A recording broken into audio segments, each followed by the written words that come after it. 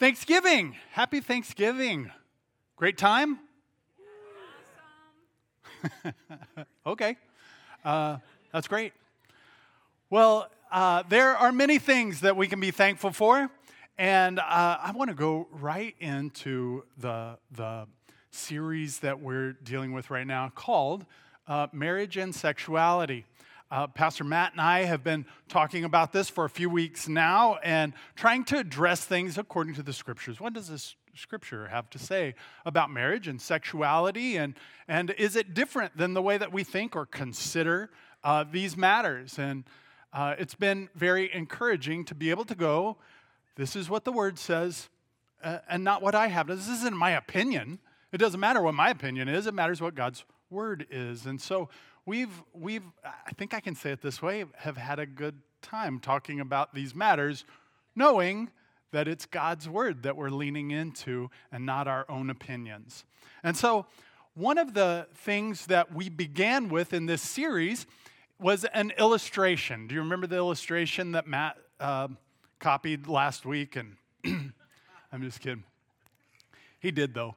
But the illustration was that of a fireplace. And remember, we said you can start a fire in your living room, and if it's in a fireplace, that's a wonderful thing.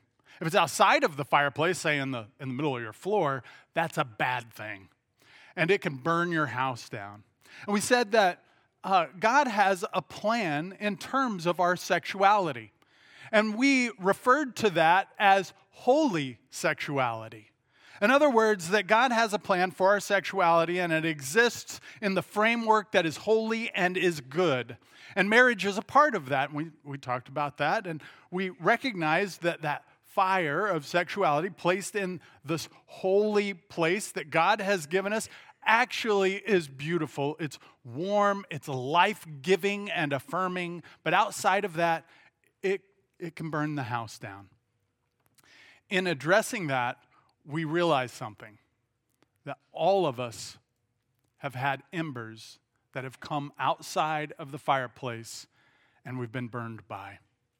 And maybe in your own world, you feel a little bit this way.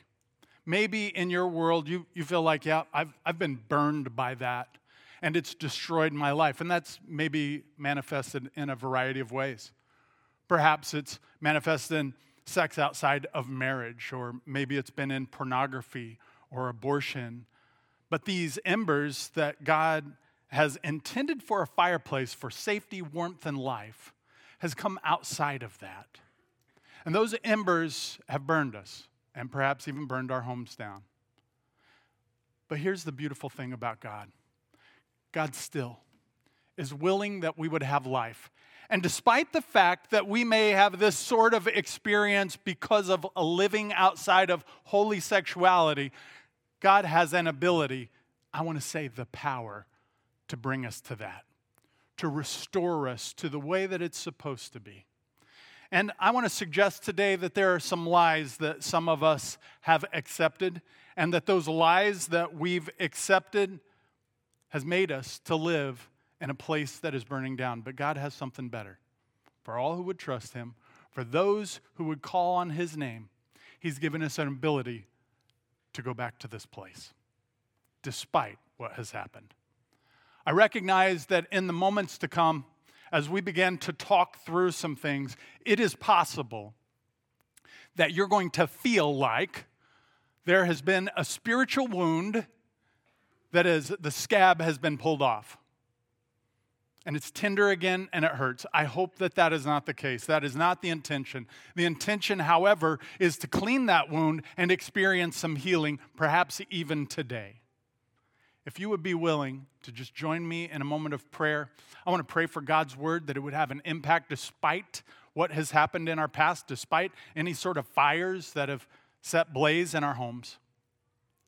I want to pray for God's word to have power and authority in our lives.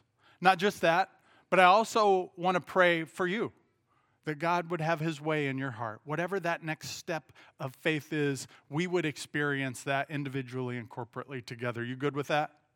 Too bad, that's what we're doing. Let's pray. Oh, Jesus, we love you, and we celebrate you today. We thank you because you are good all the time. And Lord, even as we come together today, on the heels of Thanksgiving, we are thankful that despite the fact that there have been times in our lives and in our world where we have taken that fire outside of the fireplace and we've played with it in the living room and we've been burned by it, despite that fact, you have a way of returning us to the place that we're supposed to be. That you have a way of healing, of fixing, of cleaning old wounds, and applying your healing balm. And so, Lord, today we would ask for that. We would ask for return. We would ask for holiness and for healing. We are ultimately asking for you, Jesus, present in our lives, leading us and directing us for your good glory. And it's in Jesus Christ's precious and holy, holy, holy name we pray. And all God's people said, amen. I'm going to change the metaphor up just a little bit, remembering this, and we will refer to it from time to time, but I want to change the metaphor up just a little bit. For those of you who have ever done any walking out in barren places where there are no trees, you will recognize the truth of this statement. People can't walk a straight line. Like, we just can't do it. In and of ourselves, we have this tendency to veer off, no matter what. We'll start to walk a path, and we're like, oh, okay, I think I'm gonna walk to the west, and as we're walking to the west, whatever direction, pick your direction.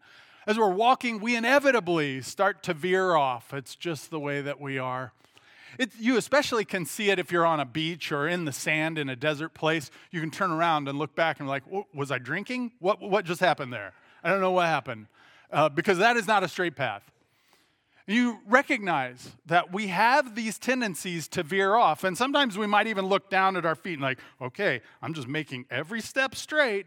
And again, you look back and you did not make every step straight. In and of ourselves, we veer off path. That's just the way that we are. But there is a fix.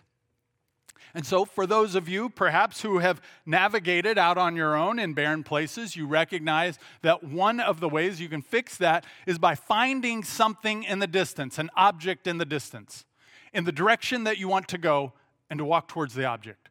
And as long as you have your eyes fixed on that object, you'll walk in that direction.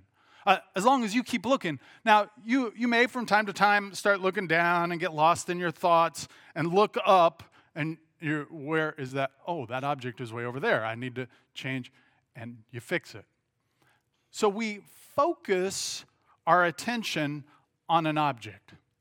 I want to suggest to you today that as we try to walk from a place where we've been burned to a place of healing, of comfort, of life, that God would have us walk to Him.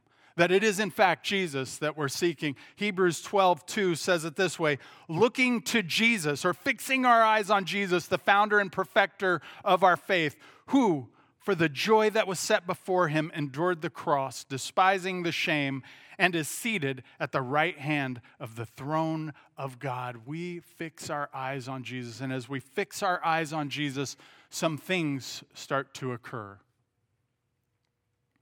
One, we walk a path that's a little more direct, but we also recognize that we're on a journey. It's interesting, and I think important that we recognize we are on a journey. Jesus, in fact, when he's calling his disciples from the very beginning, he uses terms that remind them that you're actually on a journey. Some of the earliest disciples in following Jesus, this Lamb of God who takes away the sins of the world, they're following him at the beginning of John, and they go, hey, where do you live? And Jesus could have said, I'm over at Uncle Mordecai's house. Could have said that. But he doesn't. Only what he says is, come and see. Come and see. Experience it. Come on this journey with me. Walk with me in this place. And you'll see. He calls out to his disciples, come follow me. It's a journey. We're walking this path together. He says it this way to his disciples as he ascends to heaven. He says, go make disciples. There's this emphasis on going. We are on a journey, friends. And our eyes need to be fixed on Jesus. Because if they're not, we'll tend to walk away. We'll get lost. We'll stray off our path. And we won't find ourselves in a place of healing, but in a place where we're continually burning the house down. Now, I want to suggest that there are 3 lies. There are perhaps more than that, but there are 3 primary lies that we're going to address today that I think are going to help us to shift our eyes back onto Jesus and to walk into a place of healing. Because as we have been talking about holy sexuality with respect to marriage and sexuality, I recognize that all of us have probably been wounded to some degree. Why would I say that? Well, I say that for a variety of reasons. One of those reasons, the average age of a child today who is introduced to pornography is 11. That's the average age. I would suggest that the numbers of people who have been sexually abused and who are abusers is somewhere around 25% known. What I'm saying is this, that just from those 2 statistics, we recognize that we have great impact. When we start to look at further statistics that identify that those who are online, men, and these are old statistics, men, about 90% have been engaged in pornography on some sort of regular basis. Women, 30% on some sort of regular basis. What I'm saying is that this fire that was intended for holy sexuality, the fireplace of God, has been taken outside of it by our culture, and we've been burned by it. So we need some healing. And this pathway, I believe, will help get us there when we recognize these lies and walk towards Christ. I'm going to identify those 3 lies, and then we're going to start writing them up on this board and walk through them one at a time together. Here is the first one. I am condemned. The first lie that is often believed is I am condemned. There's no way out. I'm stuck in this, and I'm condemned. The next one is I can't control my thoughts. I'm reliving these things over and over and over again to the point that I have emphasized in my own life, and I believe that sin defines who I am, the way that I am. And the final one that we're going to address today is I am unclean or I am dirty. And we're going to talk a little bit more detail about that. So let's jump in and address I am condemned. I'm going to write this on the board, and I have to tell you something. It happened in the first service and made me laugh, and so I need to tell you. And that is this, that on both sides of my family, they're shakers. I don't mean that that's their religious practice, the old-time shakers. I mean that their hands wobble. It was one of the reasons that I learned to memorize things is so that I didn't do this in front of you. So why am I telling you that? I've had a lot of coffee today. And I'm about to write on a board. That's why. Okay, now you know. 3 lies. Here's the first one. You got to push hard or you'll shake. I am condemned.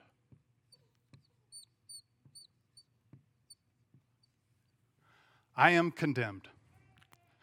It happens often when we start to think about the sin that has occurred in our lives. And I got to say that your sin, no matter how small or how big, my sin, no matter how small or how big, put our Savior on the cross.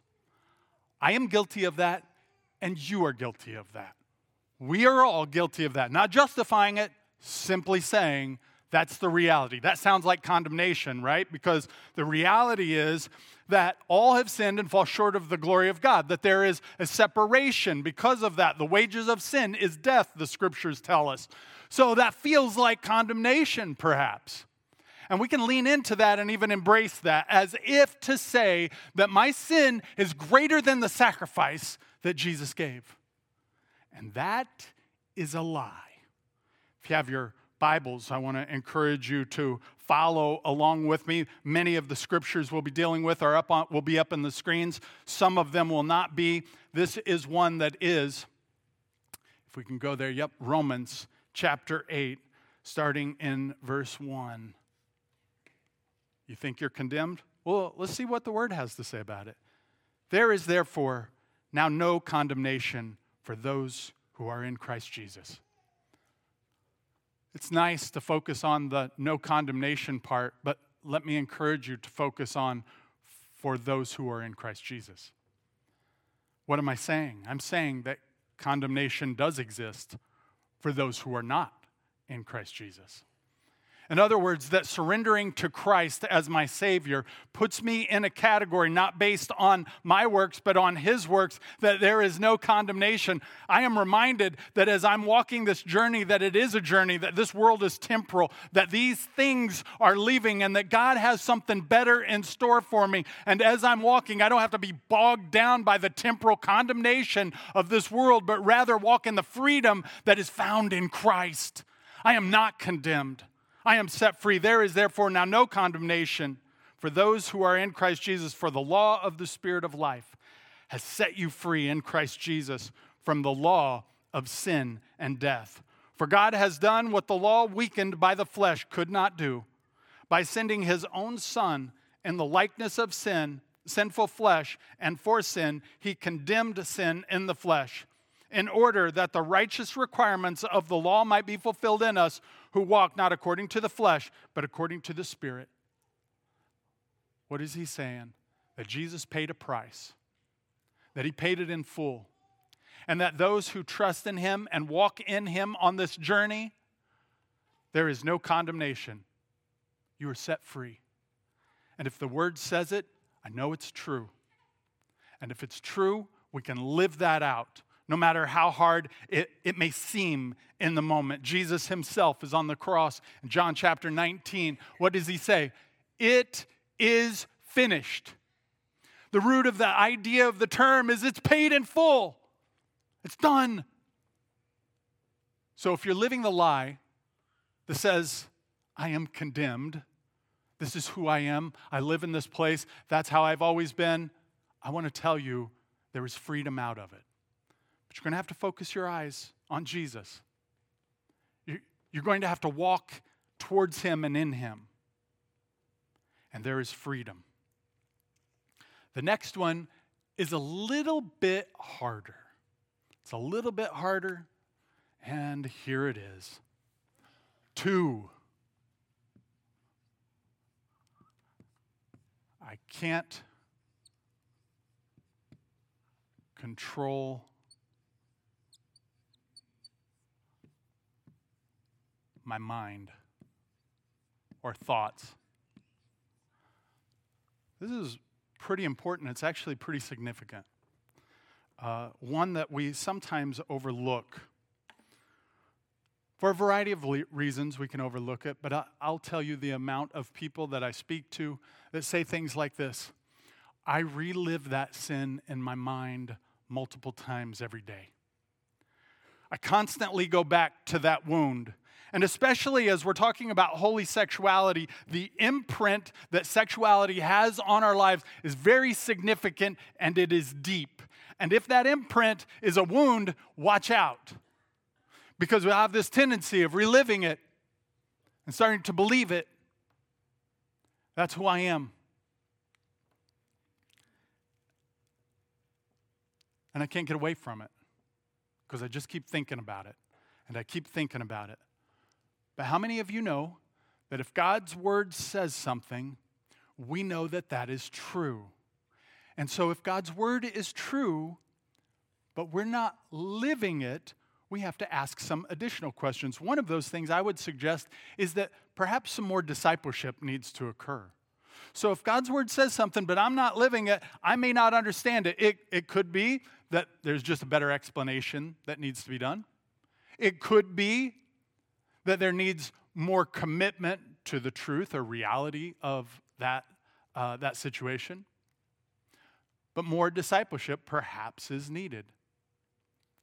This may be one of those areas. It's one of the areas that the early disciples focused on in a variety of ways. Certainly we see it in the Didache, an early teaching from the disciples.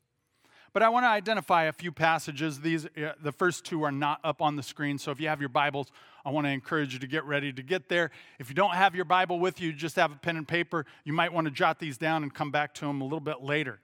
So lie number 2, I can't control my thoughts. Well, let's put that in view of the Scriptures and see what the Scriptures say. For though we walk in the flesh, meaning that we literally have flesh on our bones, right? We walk around in it. We're not waging war according to the flesh. For the weapons of our warfare are not of the flesh, but have divine power to destroy strongholds.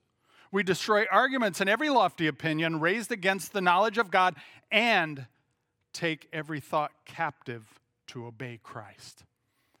In other words, by the power of the Holy Spirit, a part of this walk that we have the ability, we have the strength, we have the courage, we have the power to control our thoughts, that we take those thoughts captive. It's not a matter of reliving this over and over again, but rather taking those thoughts captive and putting them in the context that they need to be put in. And again, we'll have people who will say things like, I can't get past it, I can't get past it, they're living in it. Okay, but what do? Well, again, let's look at the full view of Scripture.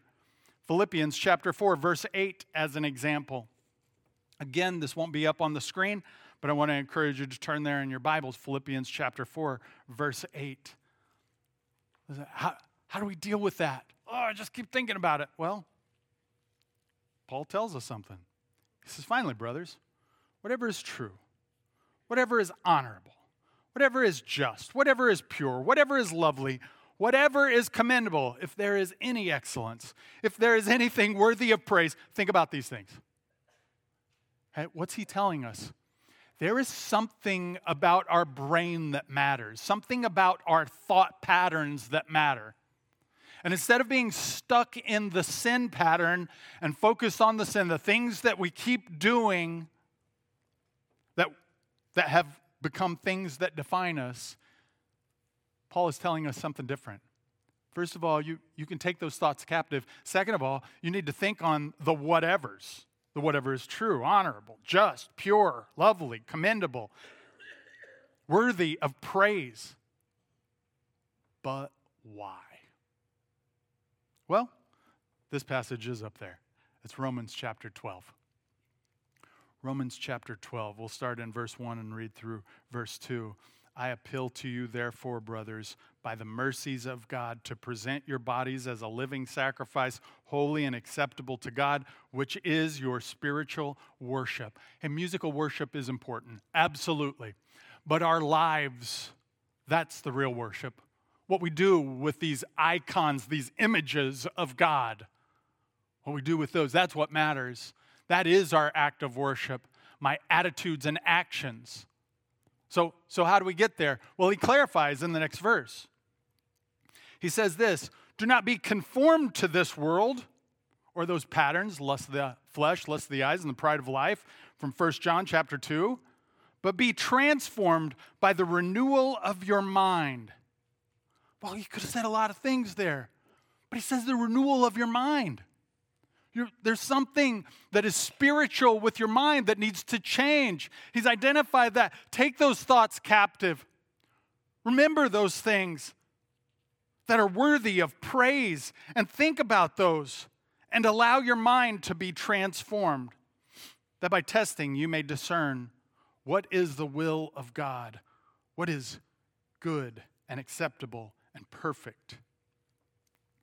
And we're called to this pattern. Why? Because our thoughts translate into actions. Perhaps that's part of it.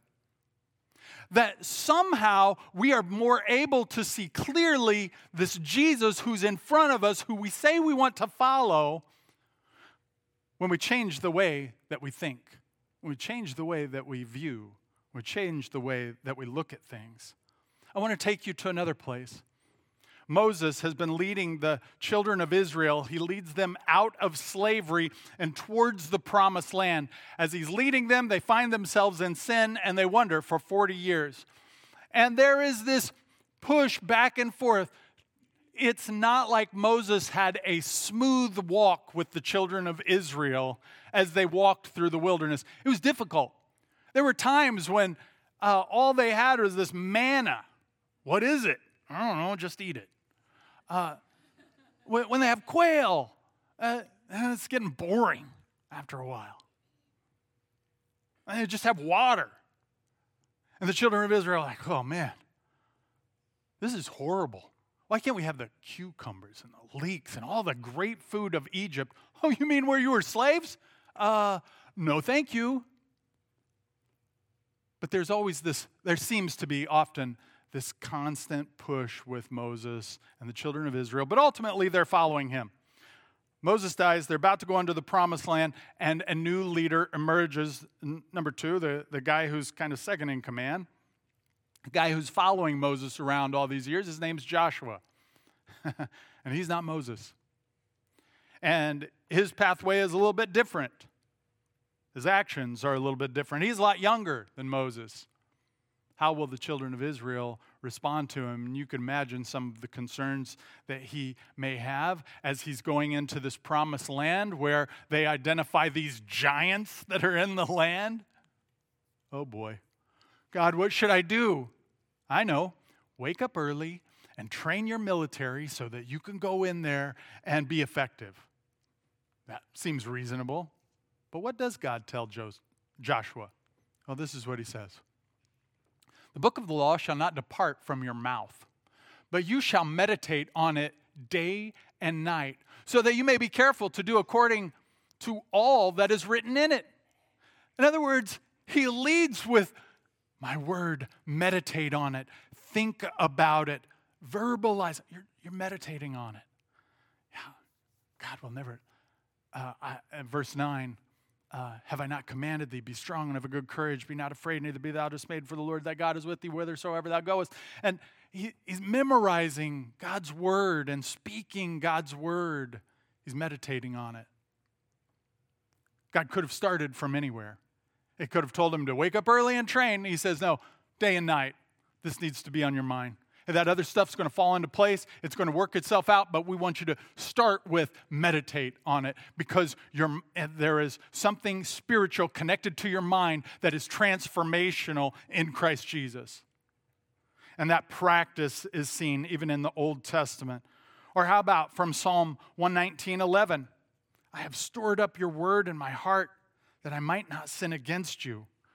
In other words, memorizing the word and holding it in our heart in a meditative sort of way allows us to live a life that honors God, that keeps our attention on him and focused. There is a lie, and that lie is you can't control your thoughts, you can't control your mind. That stuff's just kind of going through. No, you can.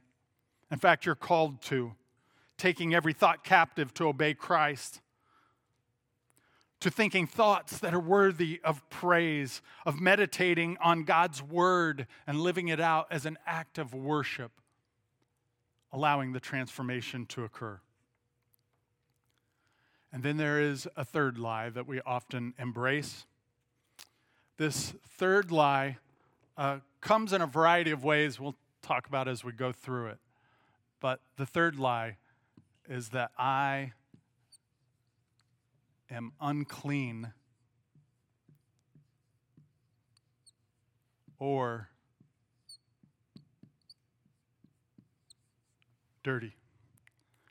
I've mentioned that some of us have been impacted because of sexual sin.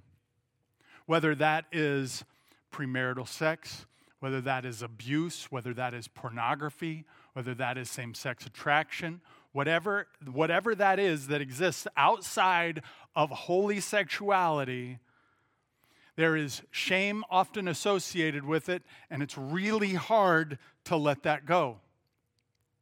And we see that manifest, and I'm speaking outside of my area of expertise. I am just speaking observationally at this moment. But oftentimes I'll hear people come in and they'll say things like, oh, I just have to clean all the time. I have this need to control and to clean things or to shower so often. I just feel dirty all the time.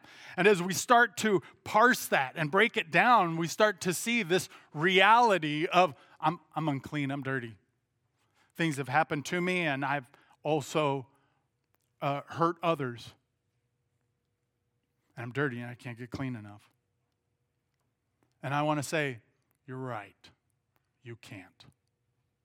In and of yourself. You can't and you won't. And you can clean your house from floor to ceiling. You can repaint it. You can take 100 showers a day and it won't touch your soul. But I do want to tell you that there is a cleansing that is available for those who are in Christ.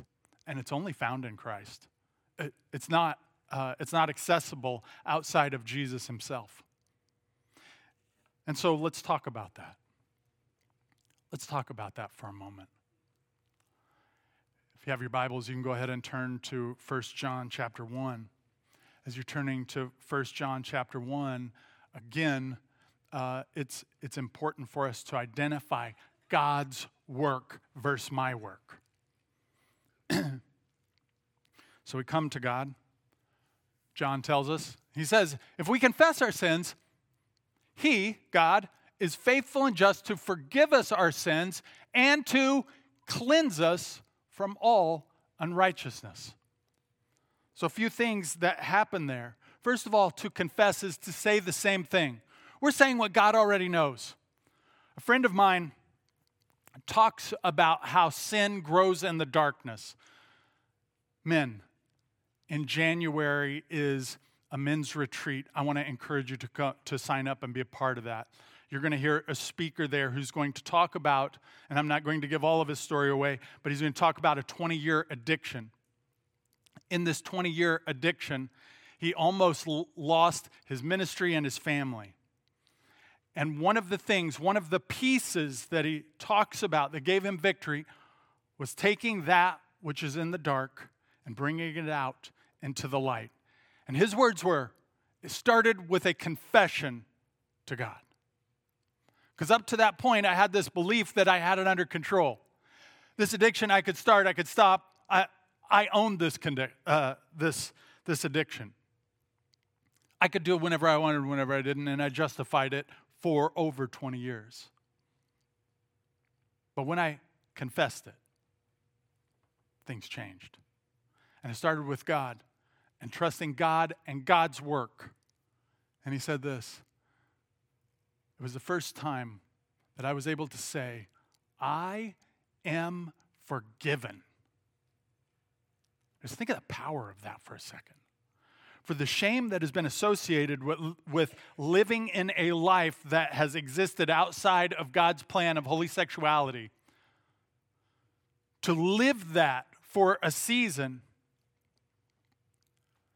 and then and all of these times of coming back and going, oh, I shouldn't have done that. Oh, maybe if I put tighter controls on, maybe if I talk to somebody, maybe if I use generalities, I'll be okay. But to know every time, oh, I'm dirty, I'm unclean, I'm not doing it the right way. To be able to say for the first time, I am forgiven. My count is 0. I owe nothing because of what Jesus has done was huge. And then the second piece, God cleanses us.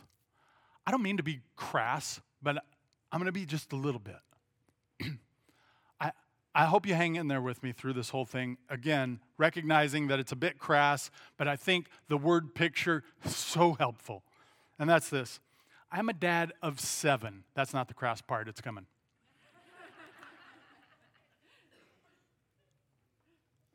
We know that being a parent involves some things that are difficult. My wife, praise the Lord, has primarily been able to work from home. That has been our choice. It's worked out well for us. We've loved that. There was a day, however, when I walked in the back door and Cindy met me at the back door and said, oh, I'm glad you're here. I'm sorry I have to go. I love you. Give me a kiss on the cheek. She beat feet. I found out later why. No, I'm just kidding. This isn't true. But she did have to leave. I walked in the other room, and I could smell my son before I saw him. I could. It was horrendous. He also came waddling around the corner because of the weight of things. And I looked at my watch. Cindy's 3 hours away. I got to do this. Why did I have to do it? Couldn't I have just said to my son, "You stink. Could you go change your diaper, please? It's nasty." And he would have looked at me and thought, "Oh, no." I mean, he could take his diaper off, but that wasn't helpful at all. This is true. But I love my son, and I care about my son, and despite him being pretty gross in that moment, I loved him enough to clean him up. And God does that too. If we confess our sins, He is faithful and just to forgive us of our sins and cleanse us of all unrighteousness. What I could do in a physical sense, God does even more so in a spiritual sense. And if I can take care of my child that way, how much better is our Heavenly Father who knows our needs and can care for our souls? It starts with confession of getting it out of the darkness and into the light. And it goes to repentance. Now I want to bring up another point in this. And for those of you who have your Bibles, you can turn to James chapter 5, verse 16. James chapter 5, verse 16 says it this way: "Therefore, confess your sins to one another and pray for one another, that you may be healed. The prayer of a righteous person has great power as it is working." Sometimes we in evangelicalism respond to other faiths to separate ourselves. And so one of the responses that we've had in evangelicalism has been, and I think there's a good point to this, I have a relationship with God and I can go to Him directly. That's good. It's great. But also, the Word of God matters. And the Word of God has something to say about this matter of confession. And it says, confess your sins to one another and pray for one another. There is something powerful about being able to take that which has been hidden in the darkness and growing in the darkness and expose it to the light. And to say, you need to know, brother in Christ, sister in Christ, I'm confessing something to you. And my sin put my Savior on the cross. And I'm confessing it. And I'm repenting. I'm turning from my sin and I'm turning towards Jesus. I am no longer looking at my feet, but I'm looking up at Christ and I'm following Him. And I'm taking that's been in the darkness and I'm taking it and exposing it to the light. And I need you to be a part of it. And I don't understand all of the spiritual ramifications of that, but I know that there are some. And I know that we are a body. And somehow, as a body, in that sort of confession, it gives strength and holiness and healing that doesn't exist outside of that. But there's a confession that needs to occur. Friends, all of us have been burned because we've lived outside at times of holy sexuality, or others have lived outside of the boundaries of holy sexuality, and we've been burned by it. But I want to say there's healing. And the fact that there is healing reminds us that this world is passing away and all that is within it. And that there is a home that we are walking towards on this journey. And that Jesus Himself is coming again, and maybe it'll be today. And we have this incredible hope that there is this God who cleanses us of all unrighteousness. Friends, there is hope. And I hope today that you're experiencing that. Taking that which is in the darkness, exposing it to the light. of walking to Jesus and not looking down at the situation as if somehow it's bigger than our Savior, and experiencing the fullness of what God has for us. The worship team's going to be coming out here in just a second. As they're coming out and we're preparing our hearts for communion, I want to give you a resource. And in this resource, you may want to take a picture of it. These resources are excellent resources that really kind of span this idea of holy sexuality, whether they're talking about matters of same-sex attraction or pornography or sex outside of marriage.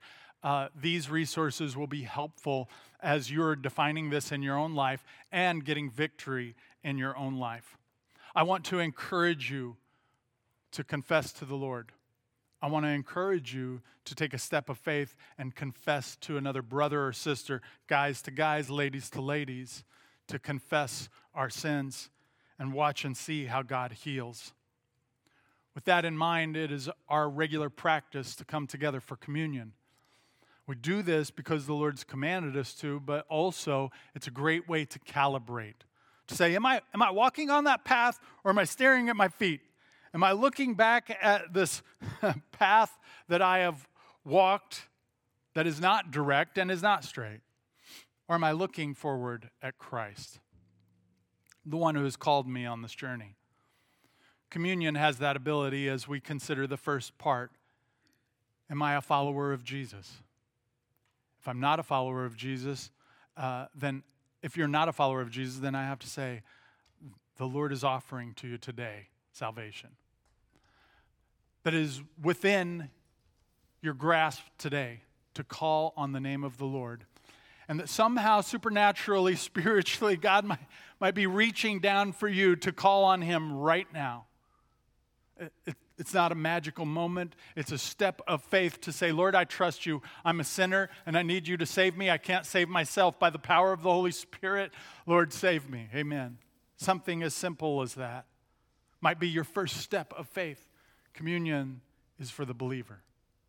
For those of you who are believers, you may be saying, yep, I'm a believer, but I've been walking all over the place, and I have definitely not fixed my eyes on Jesus.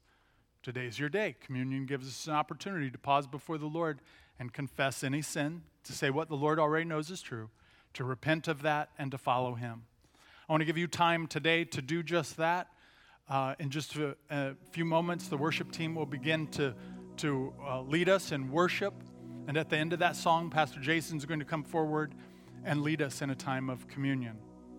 At Friendship, you'll notice there are 4 stations in the room. We want to encourage you to go to the carpeted areas and to go around to the station that's nearest you to get both the bread and the cup. Return to your spot, and at the end of this time of worship, Pastor Jason will lead us. Would you join me as we pray? Almighty God, we love you and we need you. We thank you and we praise you. We recognize today, O Lord, that we have at times embraced lies, believed that as followers of Jesus, we should exist in that place of condemnation. But we celebrate the truth that there is therefore now no condemnation for those who are in Christ Jesus. We recognize the reality, Lord, that we sometimes get lost in our own brains, thinking thoughts, focusing on the past, on lies that the devil would lead us to. We're not good enough. That our past defines us, but we recognize today that it's Christ who defines us. And so, Lord, our eyes are fixed on you. We see the lie that we have believed we are dirty and unclean and can't be rescued, but we have been rescued and we have been made clean. And so, Lord, we confess to you today those things that we have done and those things that we have left undone, those areas that we have taken out of the fireplace that they were intended to be, and those times where we have been burned and we have burned others. And we confess them to you, asking that you would cleanse us in this place, in this moment. And it's in your Son's precious and holy name we pray.